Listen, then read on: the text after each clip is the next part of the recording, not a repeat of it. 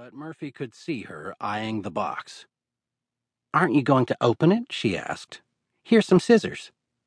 Murphy laughed and opened the box. Sherry cocked her head, watching, as he drew out an unsigned card, which Murphy read aloud. "A gorgeous sight, a royal delight. Travel not at night, but in the daylight. He's looking for you to come.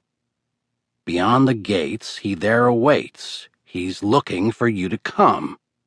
For he to you he cannot go. For him his time is slow. He's looking for you to come. His name has been caught.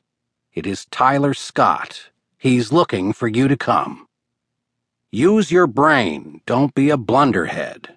The Spanish name it for the color red. He's looking for you to come." "That's weird," Sherry said, looking puzzled. "Do you think it's from Methuselah?" Murphy was now close enough to reach the manila envelope twisting in the wind.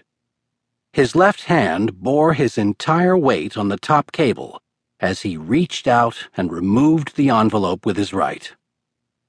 He shoved the envelope down the neck of his shirt for safety, then grabbed the cable again with both hands. After a few deep breaths, he began to walk carefully back across the cables toward his starting point. "Are you having fun, Dr. Murphy? I know I am." Methuselah's voice boomed out, almost causing Murphy to lose his balance. With that, the cable under Murphy's feet gave way. Instantly, all of his weight shifted to his hands and arms as he dangled above the gorge. Working frantically, Murphy was able to swing his legs up and catch the heel of his right foot, then his left on the upper cable. Now he was hanging above the gorge by his legs and arms. "How long do you think you can hang on, Dr. Murphy?" Methuselah called out, cackling. "Long enough to slide across the cable and wring your neck," Murphy cried.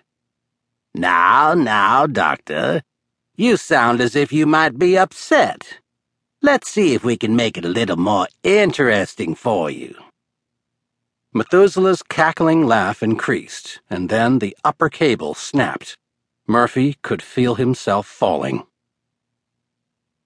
"Do you have any idea what the riddle means?" Sherry asked with a puzzled frown, as she twirled one of her jet-black pigtails in her fingers.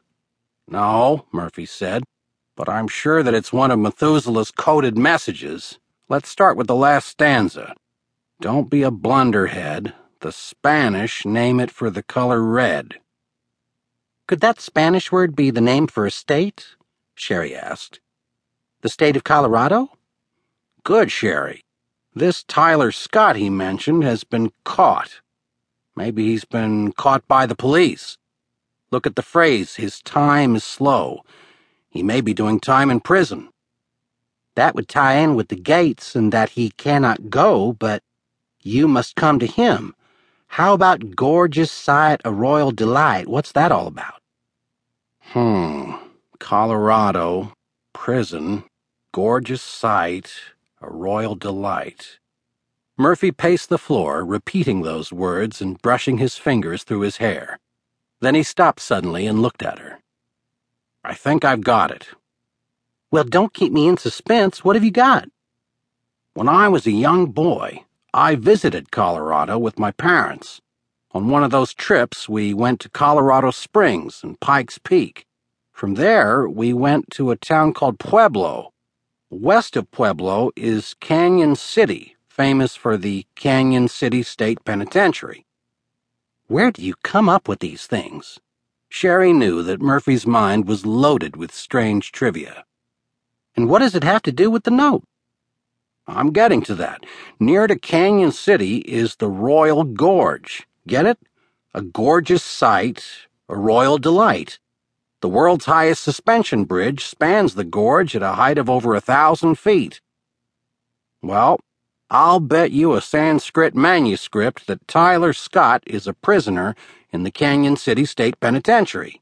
Sherry, call the prison and check if they have an inmate named Tyler Scott. Next week is spring break, and I could do with a little vacation."